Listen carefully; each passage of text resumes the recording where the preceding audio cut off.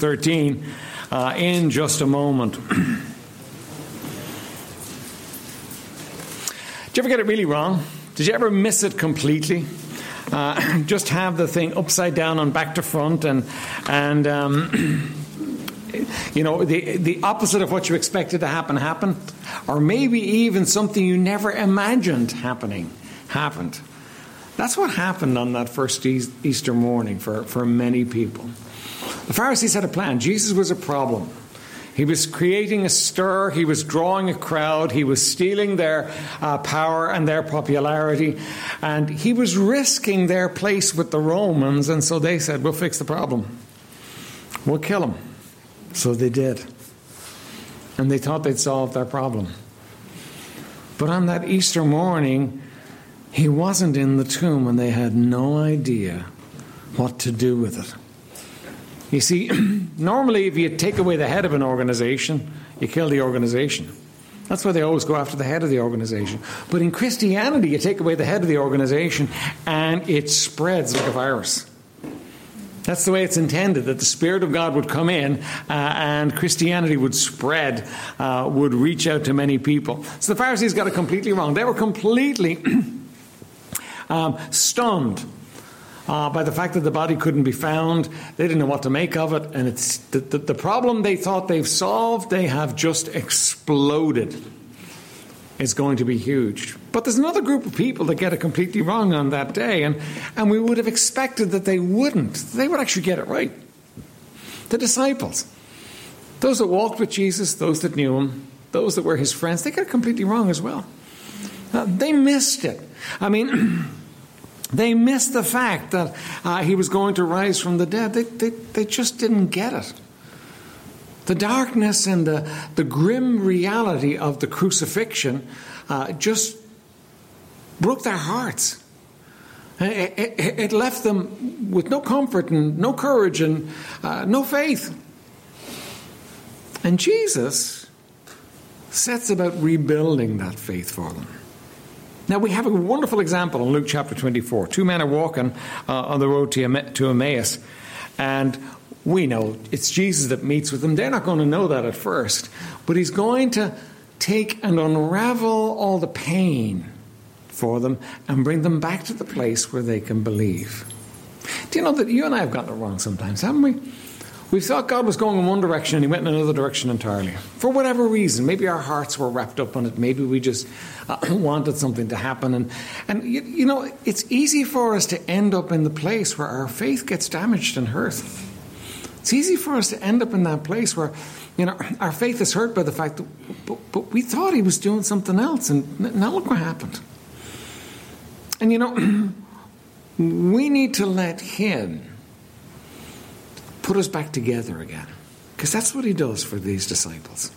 All right, Luke chapter 24, verse 13. And behold, two of them went that same day, that's the resurrection day, to a village called Emmaus, which was from Jerusalem about 80 furlongs. And they talked together of all these things which had happened. And it came to pass that while they communed together and reasoned, so what's going on is that they're talking back and forth. They're trying to make sense of all that's happening between the crucifixion and the resurrection accounts they're hearing. They're trying to make sense of it all. So they're going back and forth together. They're reasoning. They're trying to work it out. Jesus himself drew near and went with them. But their eyes were holden that they should not know him. Now, you need to note that there. Jesus, it wasn't that Jesus couldn't be recognized. Jesus made sure they didn't recognize him because he wanted them to see from the Scripture. He wanted them to understand truth, not just the experience of his presence. He wanted them to understand that what has just happened is what was supposed to happen. Right? So they don't recognize him because he doesn't want them to recognize him. And he said unto them, what manner of communications are these that ye have one to another as ye walk and are sad? And the one of them, whose name was Cleopas, and answering said unto him, art thou only a stranger in Jerusalem, and hast not known the things which are come to pass there in these days? Do you know that the crucifixion and the resurrection, even by now, has gone viral? Everybody's talking about it. Everybody's talking about, the rabbi that got crucified, and now you know what they say? They say his body's not in the tomb anymore. Some people have said they'd seen him, that he's alive. There's strange things happening in Jerusalem, and everybody's aware that something's going on. It wasn't done in a corner. It wasn't done to be hidden. It was done in such a way that everybody was going to know about it, and already people are getting to know. The Pharisees have failed to stamp this thing out before it starts. Already it's stirring in an even greater way than it did before Jesus died. And he said unto them, what things?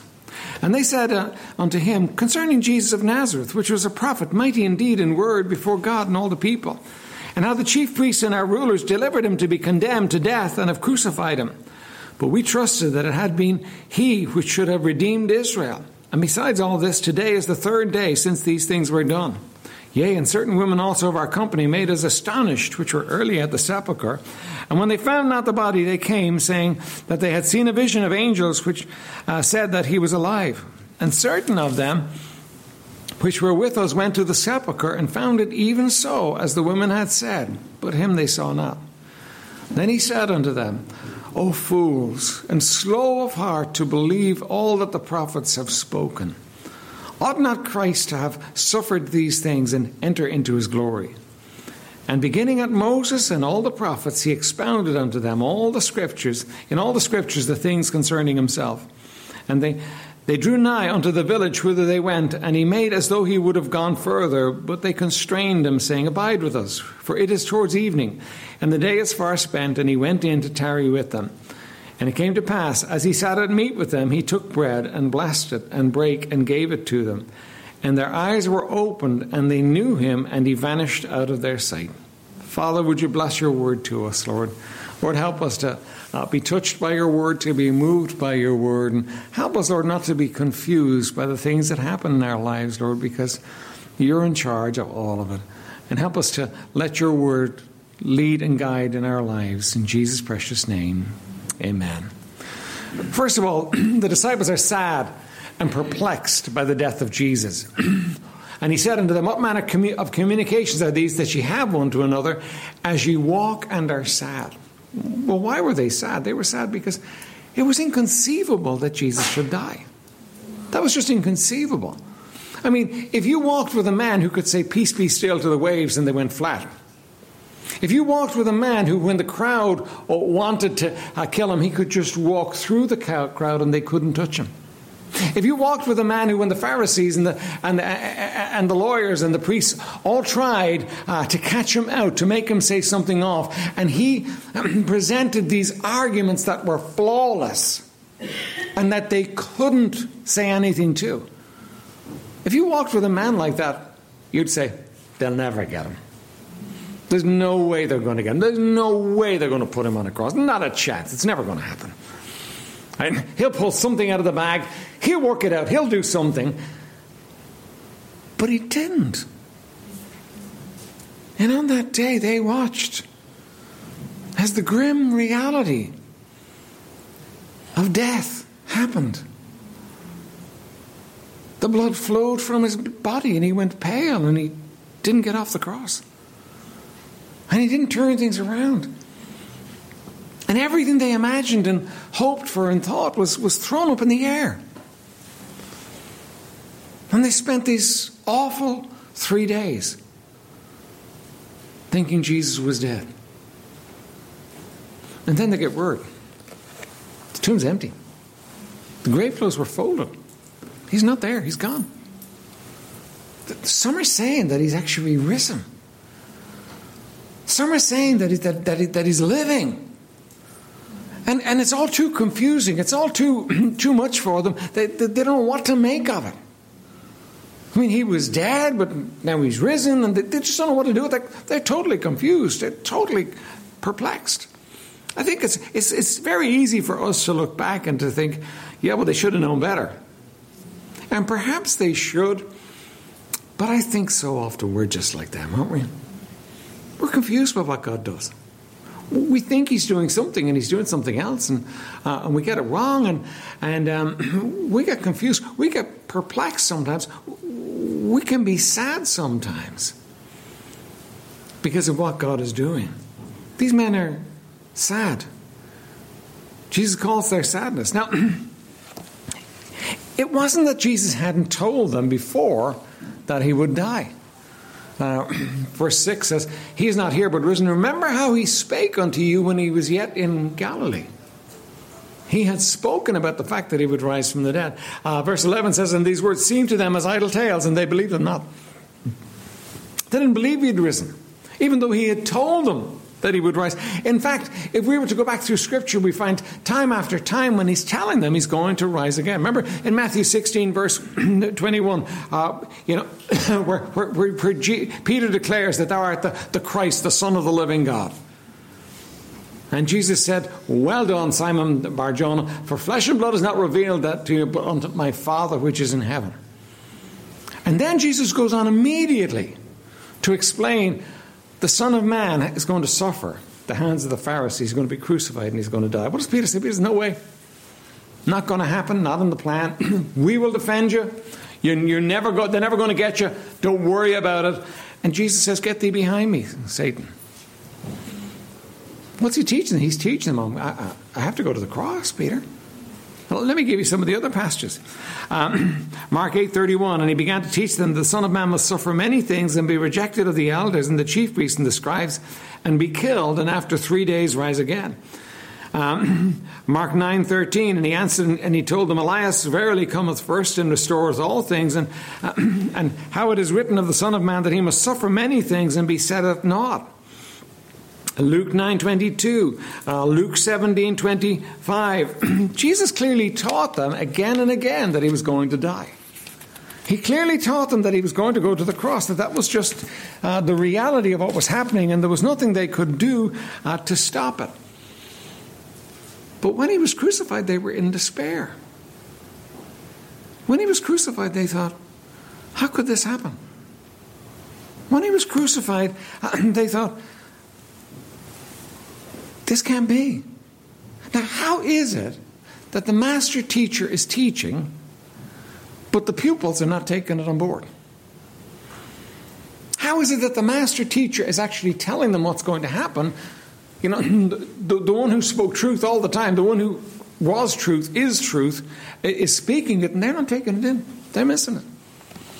How can they be so confused by the end of it all that when what he's told them is going to happens, they are just absolutely perplexed. They don't know what to do with it. Well, there's a reason. See, the reason they couldn't hear him was because their plans and goals were different to his. Verse 21 says, but we trusted that it had been he which should have redeemed Israel, and besides all this, today is the third day since these things were done. Now, catch that. We trusted that it had been he which should have redeemed Israel. They had a plan in mind. They had a plan, to be fair to them, which was the normal scriptural plan. Like way back from the time of Judges, Israel had gotten themselves in trouble. And what had happened? God had stepped in. God had stepped in to sort the situation out and to help them and to turn the thing around. You have the cycle of Judges. You have sin in Judges. You have judgment. You have a crying out to God. And then you have God sending a Redeemer, a judge. And that's always been Israel's history. There was always a Redeemer coming. There was always somebody coming who was going to help them.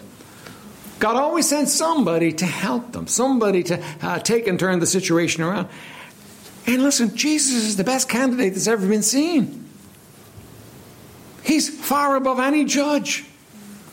He's much greater than Samson. He's much greater than Elijah. He's much greater than anybody they've seen up to now. He fits the bill perfectly. And Israel have been done wrong, and Israel are in trouble with God and so on. But they're expecting Jesus is the man. He's the one that's going to change it all. He's going to turn it all around. He's going to make it all different.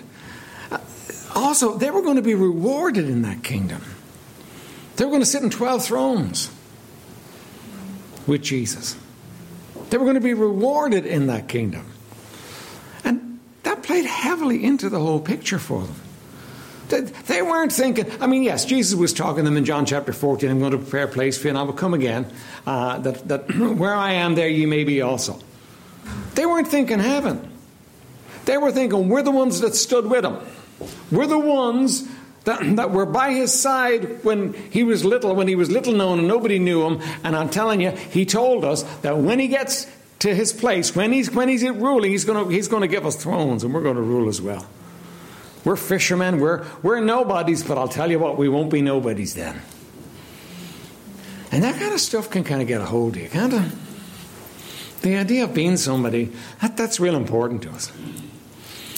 I was talking to somebody recently, they've had a reversal in their lives, a pretty serious reversal in their lives. They had something going that was really good, that was really important, spiritually. They were drawing a huge crowd to this thing, and then it was all taken away from them. It's all gone. And they're feeling like their life doesn't count. Because you know what? We tend to measure our lives in the here and now, don't we? We tend to measure our lives on what's going on right now. We measure our lives on the impact that we can see. Well, the real way for you and I to measure our lives is not on what's going on right now, but on what are we doing towards that kingdom that's coming? What part are we getting to play in that kingdom? And you know, the only part anybody ever gets to play in that kingdom is they obey. So these poor guys are focused on, we're going to be somebodies. We were nobodies, but we're going to be somebodies now, and I'll tell you what, it's going to be great. And then he's hanging on a cross with the blood draining from him. That doesn't fit the picture at all. That just doesn't work. You see, there was a problem between Jesus and the disciples that he was constantly addressing. Their focus was on the here and now.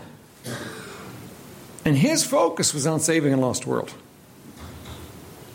Their focus was always coming back to the here and now. They were always looking at what was going on right now. They were always trying to work out for themselves, but he had a big picture.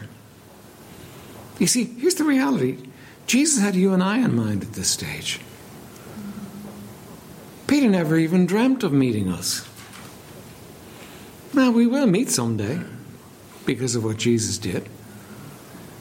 But Jesus had a plan that was going to affect all the ages, that was going to change everything, that was going to turn everything around. And these guys getting 12 thrones wasn't urgent as far as Jesus was concerned. You and I getting what we want now is pretty urgent to us. But Jesus is dealing with a much bigger plan. Jesus is dealing with a plan whereby he's going to reach the world, he's going to touch the world. Now, here's the thing. Do you know that I do this? I get focused on what I'm doing, and I get out of sync with what he's doing.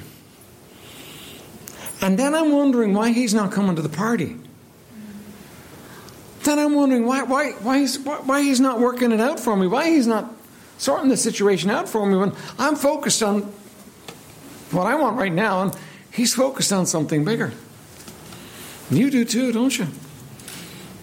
Then you can get bent out of shape with God because he's not doing what you want him to do now. And the problem is, what you've got is you've got a God who's got, a huge picture, an eternal picture in mind.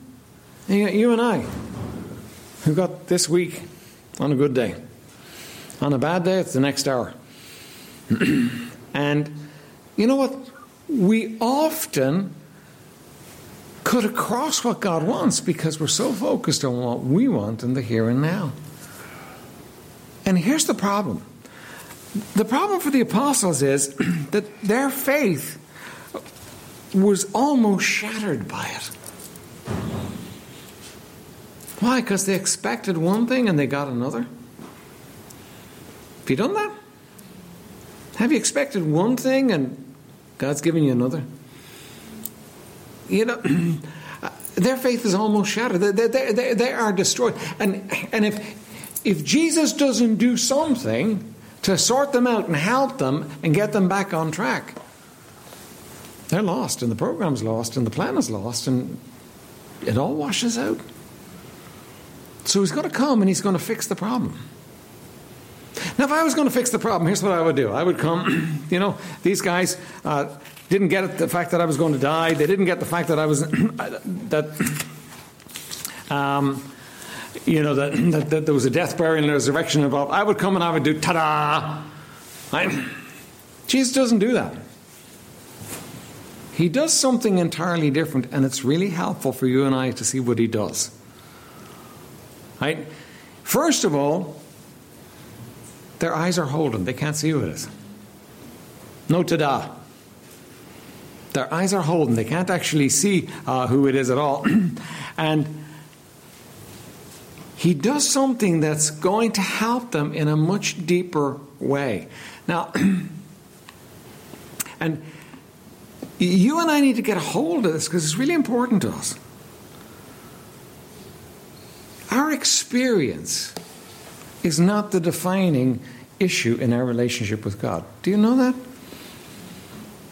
Because your experience, listen, I think you should experience God. I think that's real. I think you should experience God. I think that should be definitely where you... listen, if you've got the Spirit of the living God dwelling in you and you're not experiencing God, there's something wrong. There's a disconnect. There's something missing there, right? I think you should experience God. I think there's nothing wrong with that. I think you should experience Him. I think you should experience His blessing. I think you should experience the reality of God in your life. I think that should be part of the life of the believer.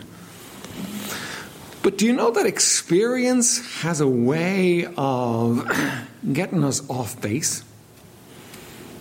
And here's what happens.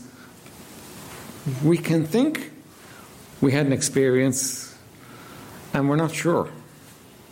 Or we can have an experience and we can forget.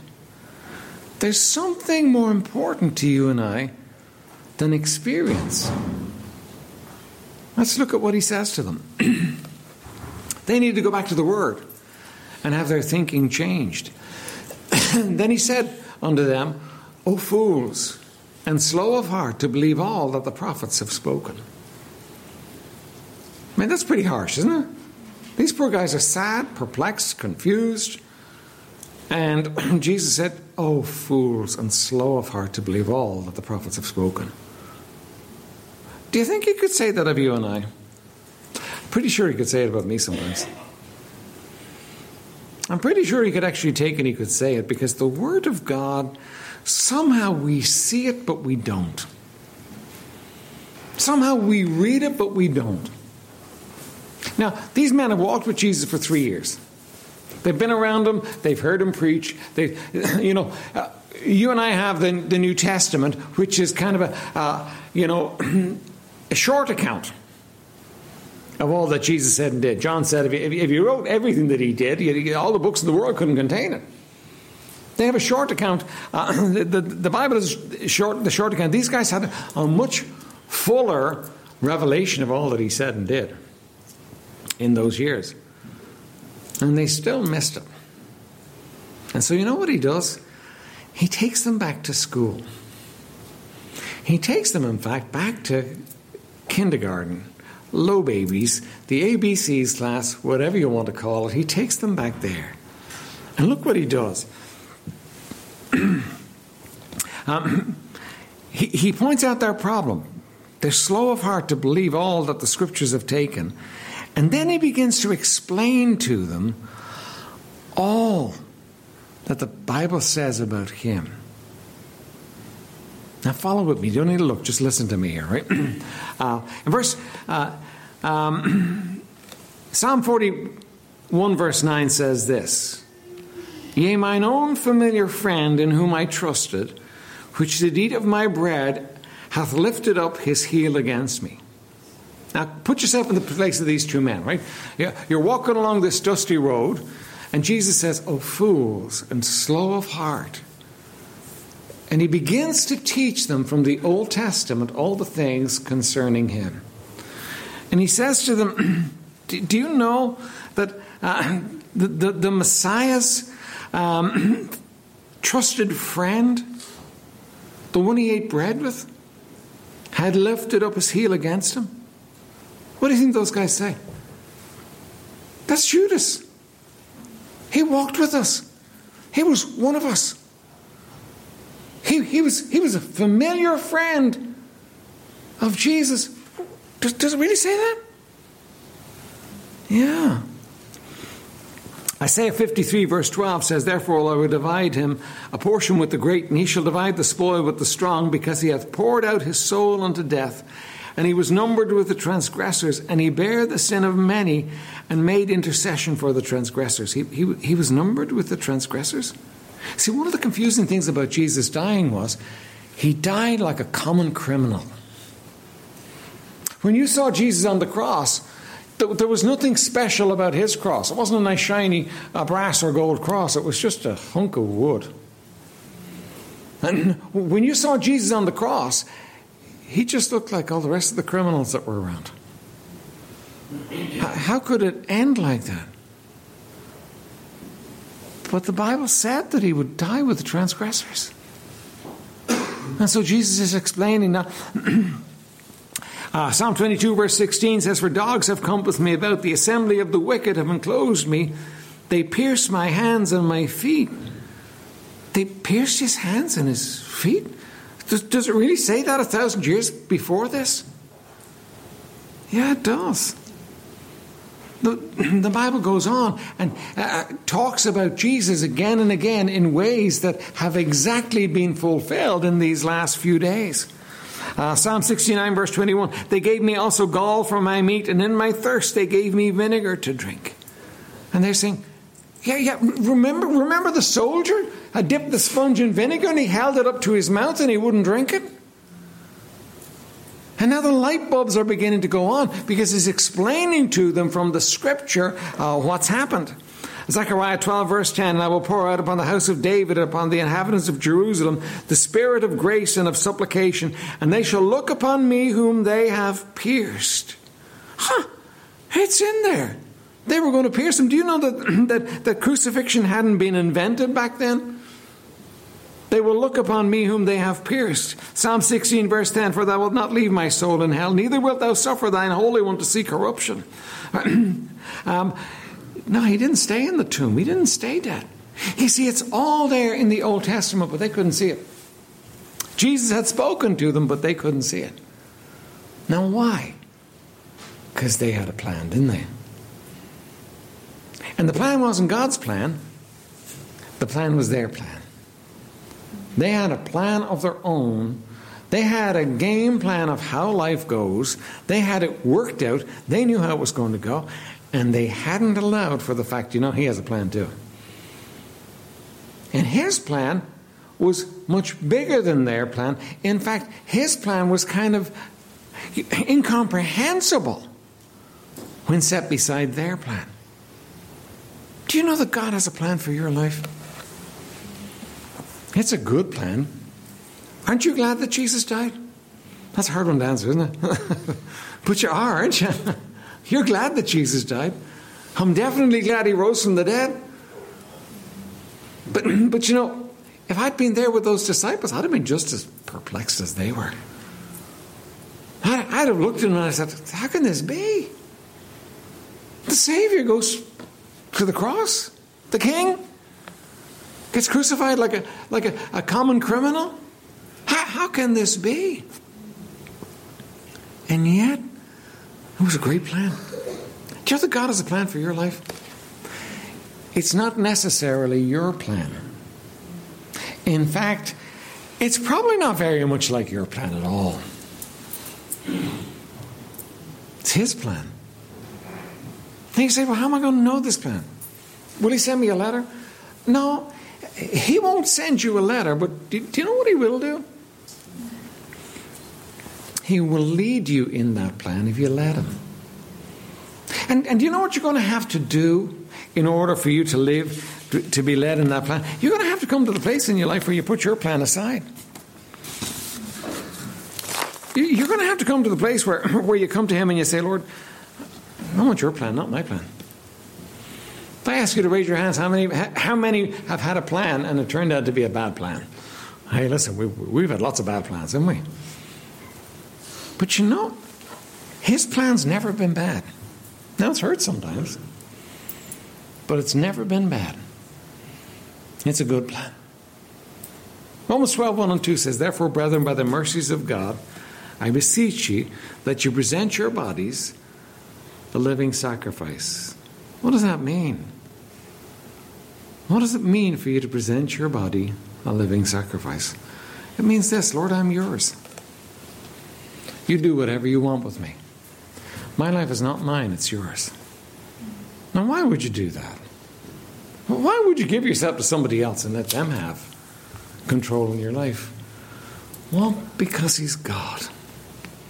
And because he loves you. And he knows what's best for you. But he says, present your body a living sacrifice, holy, acceptable unto God, which is your reasonable service. Do you know you didn't get to be a believer by merit, by being good? You got to be a believer because Jesus Christ went to the cross and paid the price for your sin. You got to be a believer because Jesus made himself a sacrifice. And he says, you know, it's reasonable for you and I to make ourselves sacrifices too. It's reasonable for you and I to come to him and say, Lord, whatever you want. And then he says, be not conformed to this world, but be transformed by the renewing of your mind. That's the rub for us. You see, the problem for you and I is my mind goes one direction. And my mind is for me to be comfortable and happy right now. That's my natural bent. That's your natural bent. I want to be comfortable and happy right now. I don't want trouble. I don't want difficulty. If there's going to be problems, listen, take them away. I don't want difficulties. No, I don't want issues in my life. Neither do you. But you know what? He says, be transformed by the renewing of your mind.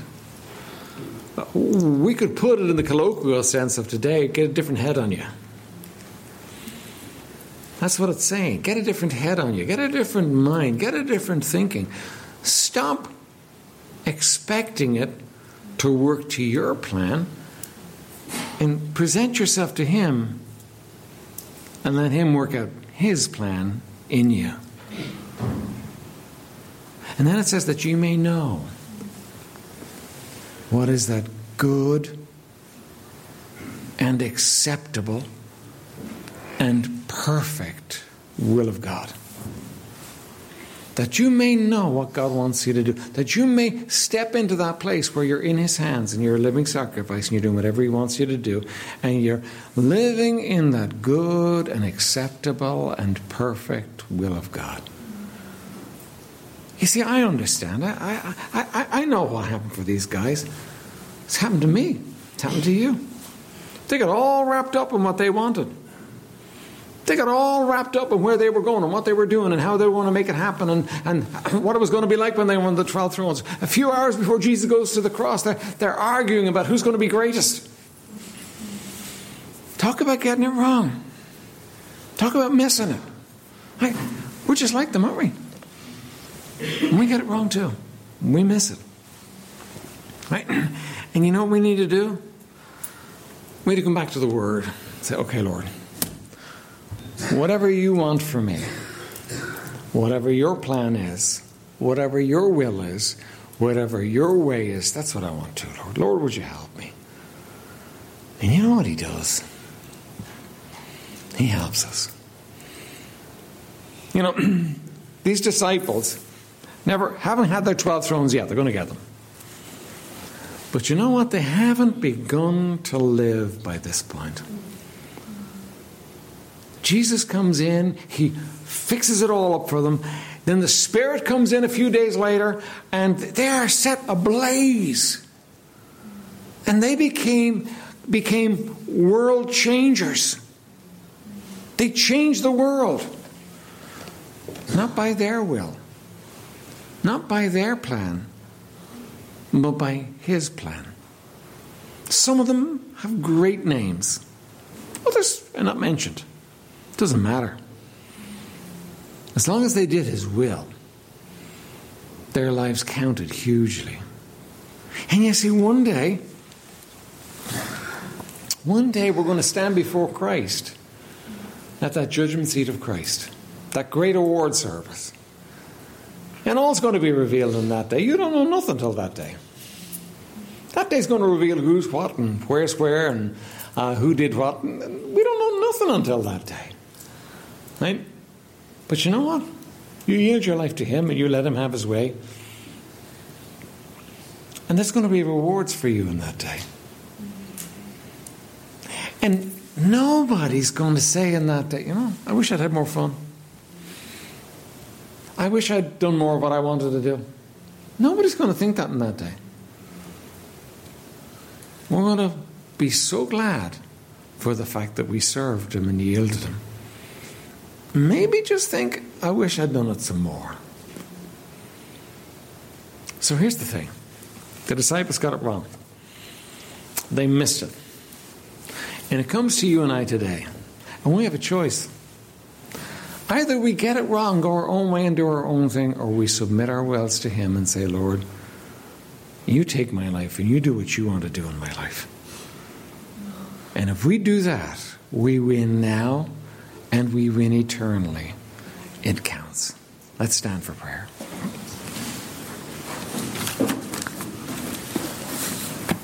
Father in heaven, we thank you, Lord, for this resurrection morn. Thank you for this day, Lord, that we remember the fact that our Savior lives. And oh, Lord, as you lived and you spoke to those men on that dusty road that day, and as you rearranged everything for them, Lord, by just taking them to the Scripture, Lord, we yield ourselves to you today, Lord. Would you do it in us too? Would you keep us on track? Would you keep us in that place where we're yielded to you and letting you have your way in our lives? May we let your word have its way. In Jesus' precious name, amen.